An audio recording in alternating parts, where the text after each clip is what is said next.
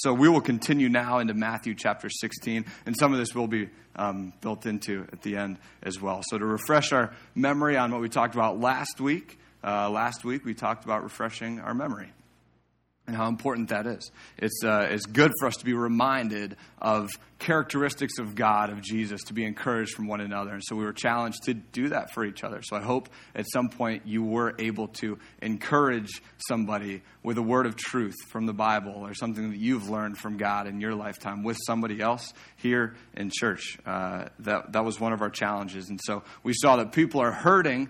As we looked at these miracles, we saw that people were hurting without Christ, but Jesus cares and there's healing with them.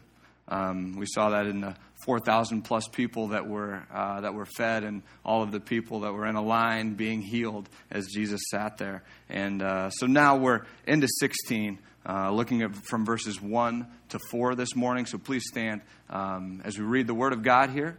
To get into the text. We stand for a couple reasons. One, because it is a sign of God moving in and through us as Gateway Downtown, as people. And also it's God's words that He's given us, and they're reverent. They're to be respected. So we're standing to read the text that we're learning from this morning. Matthew 16, 1 to 4. And the Pharisees and Sadducees came, and to test Him, they asked Him to show them a sign from heaven. He answered them, "When it is evening, you say it will be fair weather. The sky is red, and in the morning it will be stormy today, for the sky is red and threatening. You know how to interpret the appearance of the sky, but you cannot interpret the signs of the times. An evil and adulterous generation seeks for a sign, but no sign will be given to it except the sign of Jonah." So He left them and departed. Let's pray. God, we thank You for this text. We thank You for Your words to us that are in the Bible, that we can learn from these and grow from these. And God, I thank You for meeting us here this morning. I thank You that You're amongst us. You're in us, not just personally, but as a community. And so I just pray that we will, as a community here, worshiping You, we will grow in our knowledge of You and our faith of You and our love of You, Jesus, and we will learn more about You this morning. Rest our minds, rest our hearts. Help us find peace in You this morning and right now. We love You, God, and we pray all these things in Jesus' name. Amen. You can be seated. So I saw this and I thought about alliances and how alliances form, not friendships, but alliances even more so. And in the world, the way that we've had these, the Peloponnesian War from the 400s BC, we see a strange alliance form between Corinth and Sparta. The only reason they formed, they didn't get along at all. The only reason they formed an alliance together was because Athens was getting too strong. They didn't like Athens. They were scared of what Athens was going to do. Later on in history, we see, I was thinking about strange alliances, and I think the United States had a pretty strange alliance in World War II with Russia. It was strange because Russia actually was in an alliance. They had an agreement with Germany, and then they attacked them, and so it ended that. And so we allied with Russia mainly because of a fear of Germany and their rising forces. And even today, in today's world, we're still seeing alliances form that don't necessarily make sense. I don't know how many of you follow history or world news or politics, but the fact that Saudi Arabia is an ally now with Israel is pretty strange. You wouldn't have thought that would happen maybe 5 years ago, and here they are allies just for a common fear of Iran. They're not sure what Iran's going to do, and so Israel is thinking maybe they can have something going on. So even though they don't have very aligned motives or beliefs, they're actually in an alliance now. And so it's a strange alliance, these ones that we've seen throughout history. And here we see another strange alliance formed. In Mark's account of this section, it's in chapter 8, we see... we saw that the 4,000 are fed, and then they hit the seas. They took the boat over to the district of Dalmanutha. And so we see Jesus here being met by the Pharisees and the Sadducees. We saw Jesus interacting with the Pharisees last week, and we've seen often that Jesus interacts with the Pharisees. We don't see the Sadducees referenced as much in the Gospels. And so here we see them both. And there is a difference. They're both Jewish, yes. They're both Israelites, so they're called as children of God, but they have very different beliefs and different loss of words, different motives, I guess I would say, and they don't have many reasons to get along. And here they are, a little history lesson. The differences between the two, the Pharisees, who we do see more about, were working people. Paul was a Pharisee, in fact. And so they're more the working class. They are with the people, and they really wanted to be separated from the Gentiles. So the Pharisees, as Jewish people, did not want to be at all involved with Gentiles. Yes, they were under Roman rule, but they didn't want to be. And so they had their own little thing going, and they were okay with it. They were very much heavily relying upon their self-righteousness and how they lived their lives. They held strongly true to the rabbinic tradition, the tradition of the rabbis, and they saw that Scripture was equal in authority to that. They were very fundamental theologically, and so by fundamental, I would say that they believed in supernatural angels and demons, miracles, those sorts of things. They believed in the resurrection of the dead, that your soul went somewhere after this life on earth. And so that was a little bit about the Pharisees. And the Sadducees, who we don't see as much, they were the upper echelon of the time, really. They were aristocratic, very political. They would partner with Gentiles as much as they wanted to, as long as it gave them personal gain. They were very heavily involved in animal sacrifices because it made them a lot of money, and that was what they wanted. They wanted a lot of money. They, as opposed to the Pharisees, maybe the biggest error in their theology was the fact that they did not believe that there was life after what we have here on earth. So they believed you died. They didn't think there was an immortal soul by any means. And so their beliefs were very different from one another. And the disparity between the two sects is very cleanly seen in Acts chapter 23. We'll pull it up here. Paul is in front of the Sanhedrin. So he's on trial. Paul is about to maybe be executed right here in 23. And here's what happens.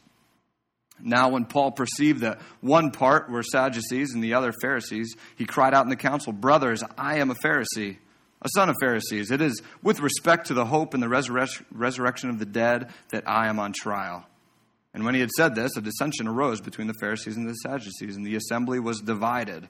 For the Sadducees say that there is no resurrection, nor angel, nor spirit, but the Pharisees acknowledge them all. Then a great clamor arose, and some of the scribes in the Pharisees' party stood up and contended sharply. "We find nothing wrong in this man. What if a spirit or an angel spoke to him?" And when the dissension became violent, the tribune, afraid that Paul would be torn to pieces by them, commanded the soldiers to go down and take him away from among them by force and bring him into the barracks. So there's the little history lesson for you. We see how much they despise each other here over Paul. One comment about how there is life after death, and they're tearing each other apart. They hate each other. But here they're united. And just as we saw the alliances that are united because of a common fear of somebody else, they are united here because they fear or at least hate Jesus.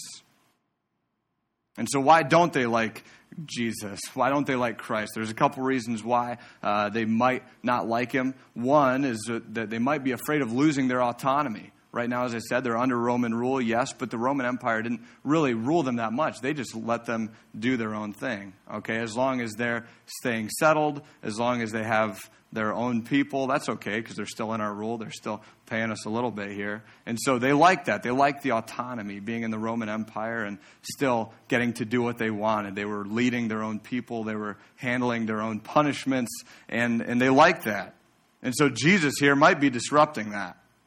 And if Jesus disrupts that, what happens? Well, now the Roman Empire has to come in, and now they might lose their power. They might lose the autonomy that they have. So that might be one reason why they don't like Jesus very much. It might be hard for them to live that life. And then another reason is that they might lose power over themselves, their self-righteousness. The Pharisees, Sadducees, they're very self-righteous people. And so Jesus is not allowing them to do that from what he's teaching. And they don't like that. And because he's not allowing that, they're now feeling guilt. From what Jesus is saying, they're feeling a lot of guilt.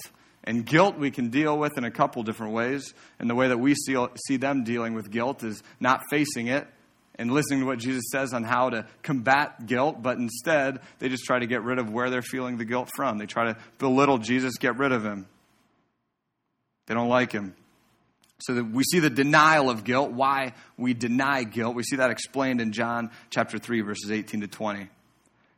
Whoever believes in him is not condemned. Whoever does not believe is condemned already, because he has not believed in the name of the only Son of God. And this is the judgment. The light has come into the world, and people loved the darkness rather than the light, because their works were evil. For everyone who does wicked things hates the light and does not come to the light, lest his works should be exposed. So that's the other group of people. Maybe they're scared of losing autonomy, but also they don't want to be exposed to their sin. They don't want to be exposed to what's wrong. They don't want to face their guilt. They just want to get rid of Jesus. So they ally, they come together, they attack Jesus here in this first verse of Matthew 16. They test him, they're seeking a sign. In Mark, it actually says that they're arguing with him. So it's obviously negative. Their approach to Jesus here, how they're coming to Jesus, is very negative. They're not coming to Jesus asking him for a sign because they so badly want to believe in Jesus. They're not teetering on this edge of faith. They're not on this metaphorical fence of faith, and they're thinking, well, if only Jesus would show me a sign, then yes, I'd believe. No, they're coming at Jesus with hostility. So we see that from Mark saying that they were arguing with him. We see it from what they're asking him here as well. So they're coming to Jesus with hostility, opposition, and negativity. And that's not a good thing. And this has come up in conversations recently that I've had. The idea of coming and asking Jesus for things. I remember Thomas last week before singing a song. He actually said it's okay to ask Jesus for something. And so often we can be scared to ask Jesus because we're afraid, well, maybe it looks like I'm testing God, or maybe it just doesn't come across the right way. And so what we want to not do is let that fear of asking God for something keep us from asking God for something. Because he does care. We saw last week in the miracles that he performed. Jesus does care, and he can answer signs. We see it here that somebody's asking questions. They're not really asking Jesus questions, though. As I said, they aren't actually close to this line of belief or not belief. And I think a good example of a case where Jesus does answer it is in John chapter 20, verses 24 to 29, the story of Thomas, not this Thomas, the Apostle Thomas. Thomas, one of the 12, called the twin, was not with them when Jesus came. So the other disciples told him, "We have seen the Lord." But he said to them, "Unless I see in his hands the mark of the nails, and place my finger into the mark, place my hand in the side, I will never believe." 8 days later, his disciples were inside again, and Thomas was with them, although the doors were locked. Jesus came and stood among them and said, "Peace be with you." Then he said to Thomas, "Put your finger here and see my hands, and put out your hand and place it in my side. Do not disbelieve, but believe." Thomas answered him, "My Lord and my God." Jesus said to him, "If you believe because you've seen me, blessed are those who have not seen and yet believe." So what we see is Thomas, who wasn't with everybody else when they saw Jesus the first time, he shared his heart and he shared his mind that he wasn't going to believe without a sign. And he really was on this metaphorical fence of faith, where if he saw something, if he could touch it, then he'd believe. And he was close. And so he says that. He's honest with God here. And Jesus doesn't say, well, because you asked me a question, no, I'm not for you. No, he says, he sees Thomas and he says, here it is. Here, believe. And what does that lead Thomas to? It pushes him off that fence into belief. And he now is worshiping Jesus. Again, our ultimate motive, worshiping God. So being honest with Jesus is what we want to do. And it's okay to ask Jesus for something. I'm not saying he'll always give you a sign, but I'll tell you this, he's given plenty of signs for people to come to faith. When I was in Italy working with refugees in the city of Rome, one of the biggest ways that refugees, if you could just read about this, come to faith is through dreams.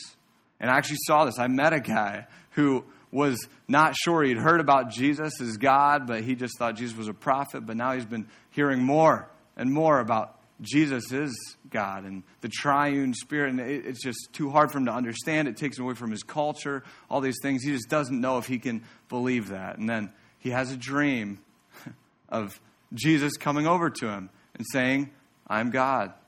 Believe in me. Take my hand." And he woke up sweating, scared. Didn't do anything about it. Didn't tell anything about it to anybody. Next day, same dream happened, and he woke up and he said, "Jesus, I am yours." And he went and he told people that he knew were Christians, and he came to faith. through a dream. He had a sign. God can give signs. He doesn't always, but he can. He wants us to be honest with him, is what the point is. And the Pharisees and the Sadducees, they're not being honest here. They're doing this to trap Jesus. They're testing him. They want to disqualify him, and they don't like it. So there's two types of people that are maybe arguing with Jesus here. The first type in this group is the person that doesn't want to lose their personal power. They have power right now. They like the self-righteousness. They don't want to lose it. They're respected in their thoughts and their beliefs. So, therefore, they don't want what Jesus is giving because then they would lose a little bit of their own power. So it's very selfish. They have a selfish motive here. And then the second type of person is the one that does actually want to protect the greater good. They have this false sense of what the greater good is. They think that they are protecting the kingdom of God, that Jesus is actually a heretic. Some of them just have not seen the truth of who Jesus is. And they care more about structure than truth. So that's the second person, somebody that cares too much about structure instead of the truth of what Jesus is telling them. So there's people that are obviously selfish, and there's people that care more about structure than who Jesus is. So whether the first type or the second type, they both have a wrong view of God. They have a wrong view of Jesus. They're not right. And it's not honest inquiry of people that are seeking truth. It's people that are wanting to embarrass Jesus. And that is what you don't want to be. That is what you want to be wary of. Thomas was not that. And so we do need to be wary of this, though, because we do it often. Even if we are Christians, even if we have faith in Jesus Christ, there are still plenty of times that we want to hide Jesus. We've heard what Jesus said, but we don't want to do it. We try to put him down for our own selfish desires, or maybe because of a structure that I have that looks better than Jesus. So don't get the wrong idea. Just because they're Pharisees and Sadducees and you are a Christian does not mean there's a complete separation between the two.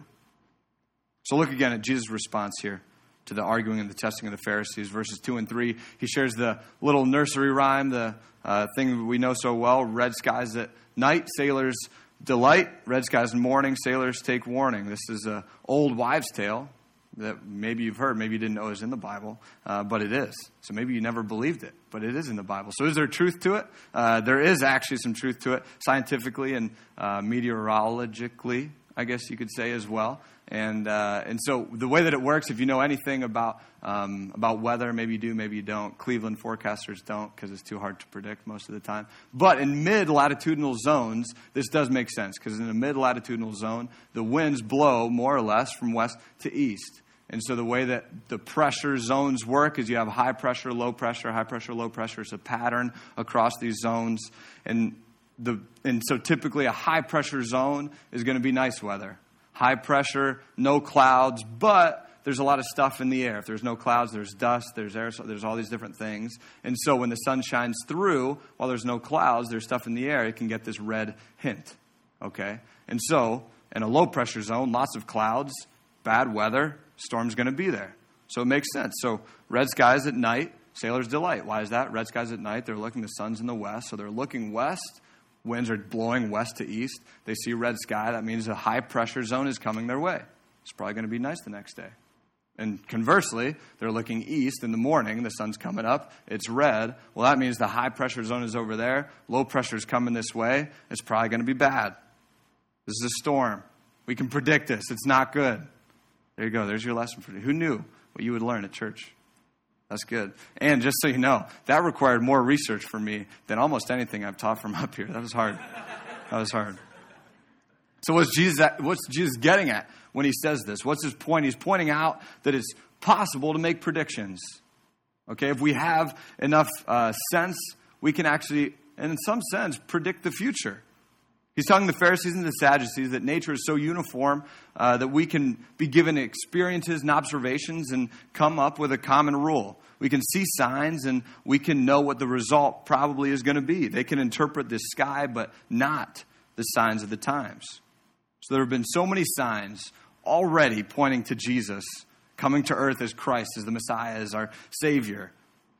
Yet despite everything that they've seen and heard, they still don't believe because it's not the sign that they want. They want a sign from heaven. They're now qualifying the sign that they want Jesus to give. They're prescribing what Jesus should give them as a sign rather than just seeing what Jesus already gave them.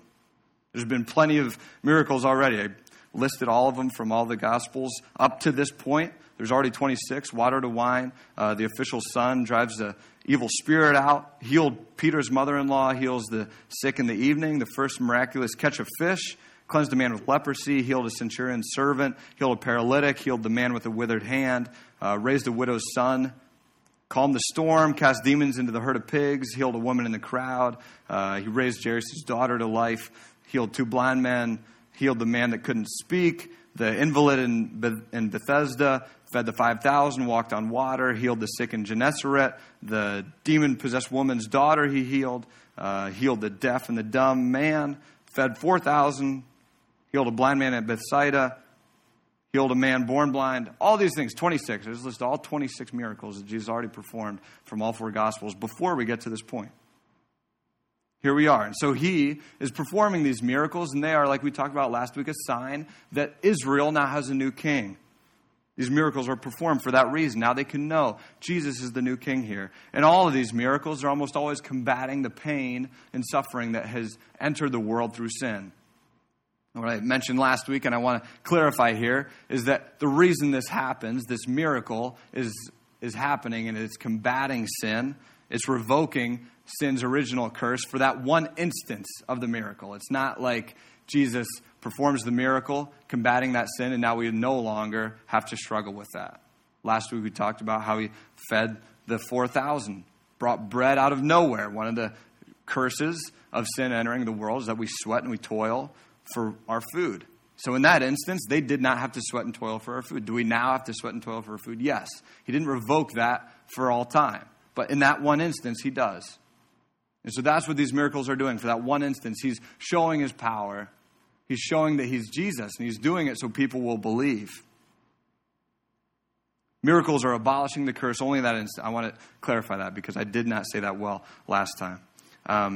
But they aren't going to see that, and they're going to refuse to see that, the Pharisees and Sadducees. They don't see these signs, and we see a little reason why in John chapter 1, verses 10 and 11.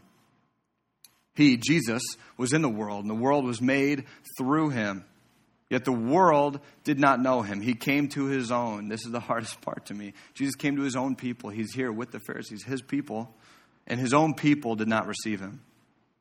They didn't know it. Instead of seeing the signs, the miracles that are leading to him as Christ, they made excuses for what they saw or heard or they felt. And it's such a shame when we, as people, it's a shame when we don't see the signs of God because we're seeking the signs of our own prescribing. We put on God, well, if you do this one thing, then I'll believe you.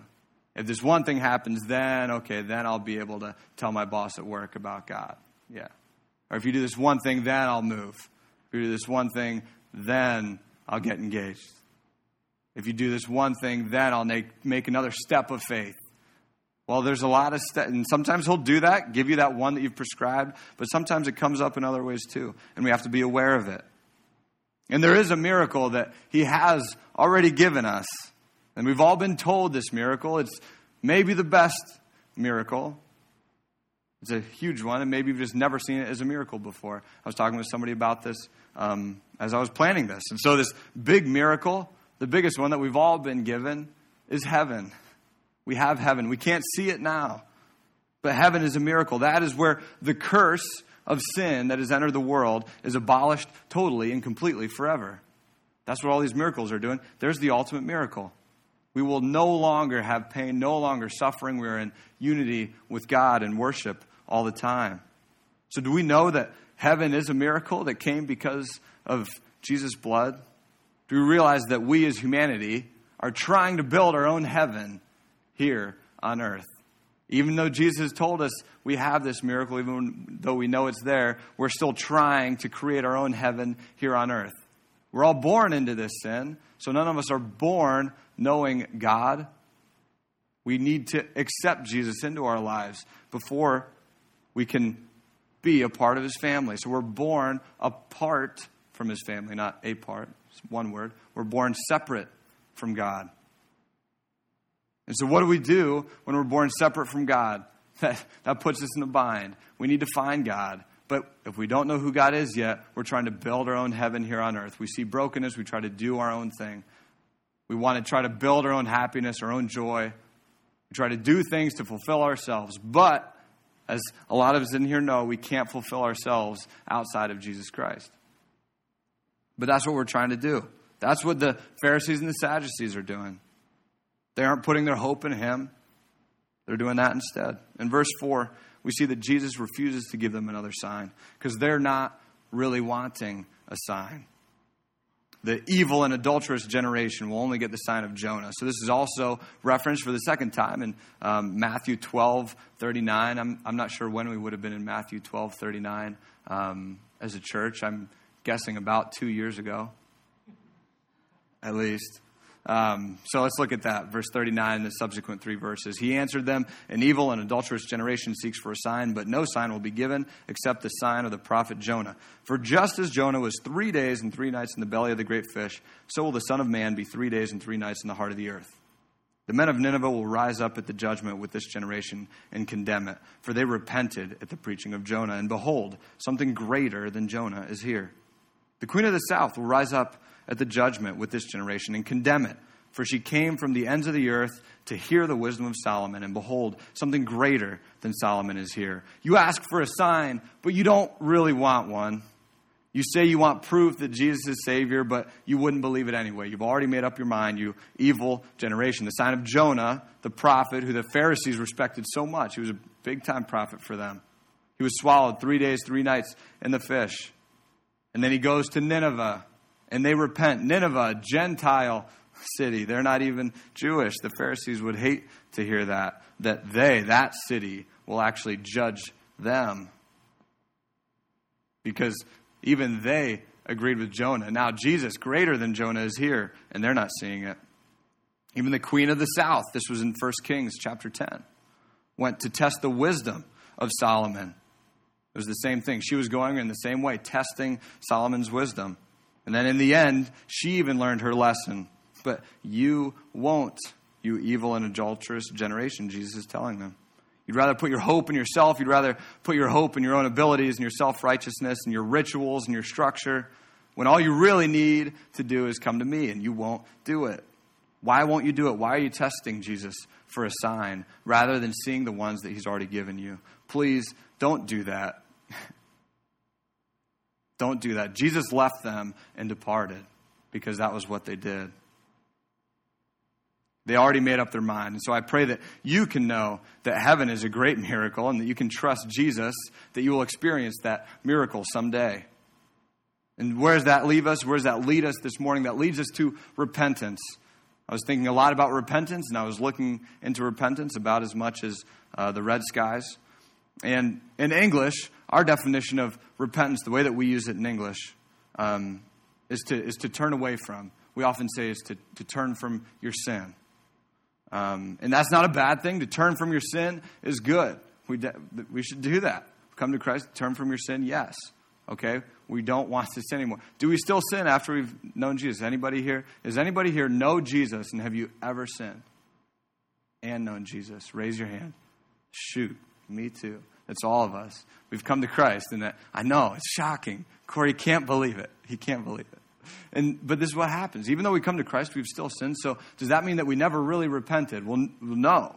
That's not what that means. It is a part of our maturing in our faith and our part of our life of sanctification. But that's actually not the definition of repentance. Repentance, as it's used in the Bible, in Greek, in the New Testament, repent or repentance, either as the noun or the verb, is metanoia or also metanoia. I think I said it okay. I said that with a weird accent, though. That was not a Greek accent.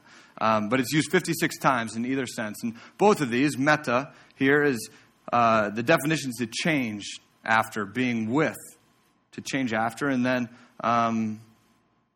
noia is the mind, after the mind. So what we get here is to think differently afterwards. Our mind changes. We actually think differently. That's what repentance is, to change our way of thinking.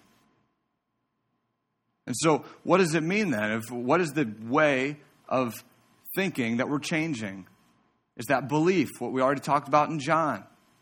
Belief. We have to change our way of thinking and believe that Jesus is Lord. Acts 2:20. testifying both to Jews and to Greeks of repentance toward God and of faith in our Lord Jesus Christ. We need to repent toward God. We need to change our way of thinking and tell Jesus, yes, I believe, Jesus, that you are who you say you are. And this is what held the Pharisees and the Sadducees back. They could not believe. They could not repent. They did not repent. Salvation comes when we change our way of thinking about Jesus, when we believe in him. And that's what they were not doing. That's something that a lot of Clevelanders right now are not doing. They're not repenting. They're not changing their way of thinking. And it's hard to do that, to change your way of thinking. And it's something that happens continually. Again, just because you've come to faith does not mean that you are now perfect. Just because we know Jesus' promises doesn't mean it always happens. You look at Genesis 16, look at Abram. He has a covenant with God that he will have descendants. And yet, instead of believing that, and this is Abraham, this is our founding father, Father Abraham, many sons had Father Abraham. We sang this when we were kids. We are one of these descendants, okay, as numerous as the stars. So he was still God's, but even though he had this covenant with God, he still didn't really believe and have as much faith as he could have because he decided to have a son with somebody else. He actually commits adultery, more or less. He's with somebody else. That's where Ishmael comes from. It came because he was not really still committing every single thing and putting all of his hope and his trust in Jesus. And Abraham is a fine man. We're all here because of him. Okay, so just because you know Jesus already doesn't mean you're done, doesn't mean you're done repenting, doesn't mean everything's easy, doesn't mean everything's perfect. We need to come back to him. And this happens in our everyday situations, as I'm saying. Maybe you've talked about that you were going to start a Bible study at work. You got a new job, and you're like, yeah, I'm going to do that. And, maybe next week I'll do that. Now, here we are, 15 years later, and there's no Bible study at lunch. That happens. Time flies. So do it now. Don't wait for a sign anymore. God's given us a sign. He's already told us what to do.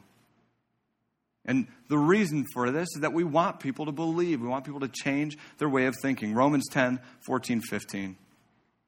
How are people going to believe? How then will they call on him in whom they have not believed? And how are they to believe in him of whom they have not heard? And how are they to hear without someone preaching? And how are they to preach unless they are sent? As it is written, how beautiful are the feet of those who preach the good news.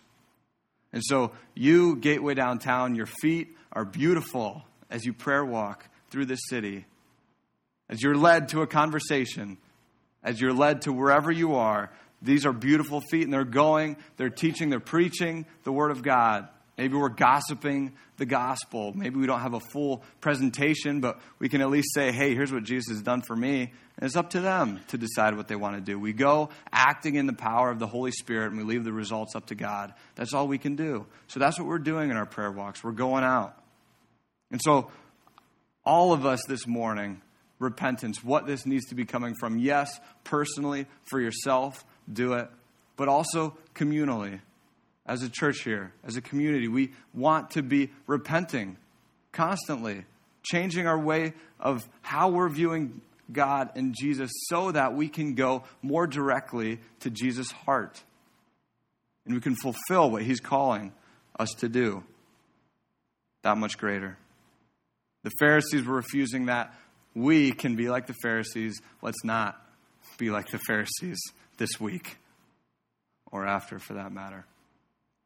We're going to walk over to the church now, and I think we're not ending with a song. So I will pray here, okay? And as I'm praying, think about it. Think about your own heart, personally, where you are right now. What is something that you need to repent of? What is something that you need to change your way of thinking? You need to see Jesus more clearly. So instead of trying to build your heaven here on earth, you trust Jesus that the miracle of heaven is for you later. Let's pray. God, thank you for being here. In us, in our hearts, in our minds. We want to hear you clearly right now. We want to see you this week We want to understand you more. God, help us grow in our faith. And as we grow in our faith, that's going to come from us repenting, changing our way of thinking, believing more strongly in you and who you are and what you've done for us. God, I thank you for sending Jesus to die on the cross for our sins. That because of that, we can live and we can live life more abundantly. And I thank you that I know that. I thank you that I know people are here that know that. But Jesus, not everybody does. And I pray that you will use us by your grace in some way this week to share a little truth of who you are with somebody that doesn't know you. That we can share a truth of who you are with somebody that does know you. Jesus, we want your name to be lifted up in Cleveland. That's going to start with repentance. We pray for that to happen. Be with us this week, even as we go right now to our new space. God, if there is something holding us back from signing a lease tomorrow, I pray that you'll show us that sign. But I thank you for all the signs you've given us already that are leading us there. And I pray that we will continue to plan and move forward in our vision as a church to love God, to live in community, and to serve the city. That all of those things will happen because we love you and because we're seeking you and we're following the signs that you're constantly giving us. Thank you for being our personal Lord and Savior. We love you. Amen.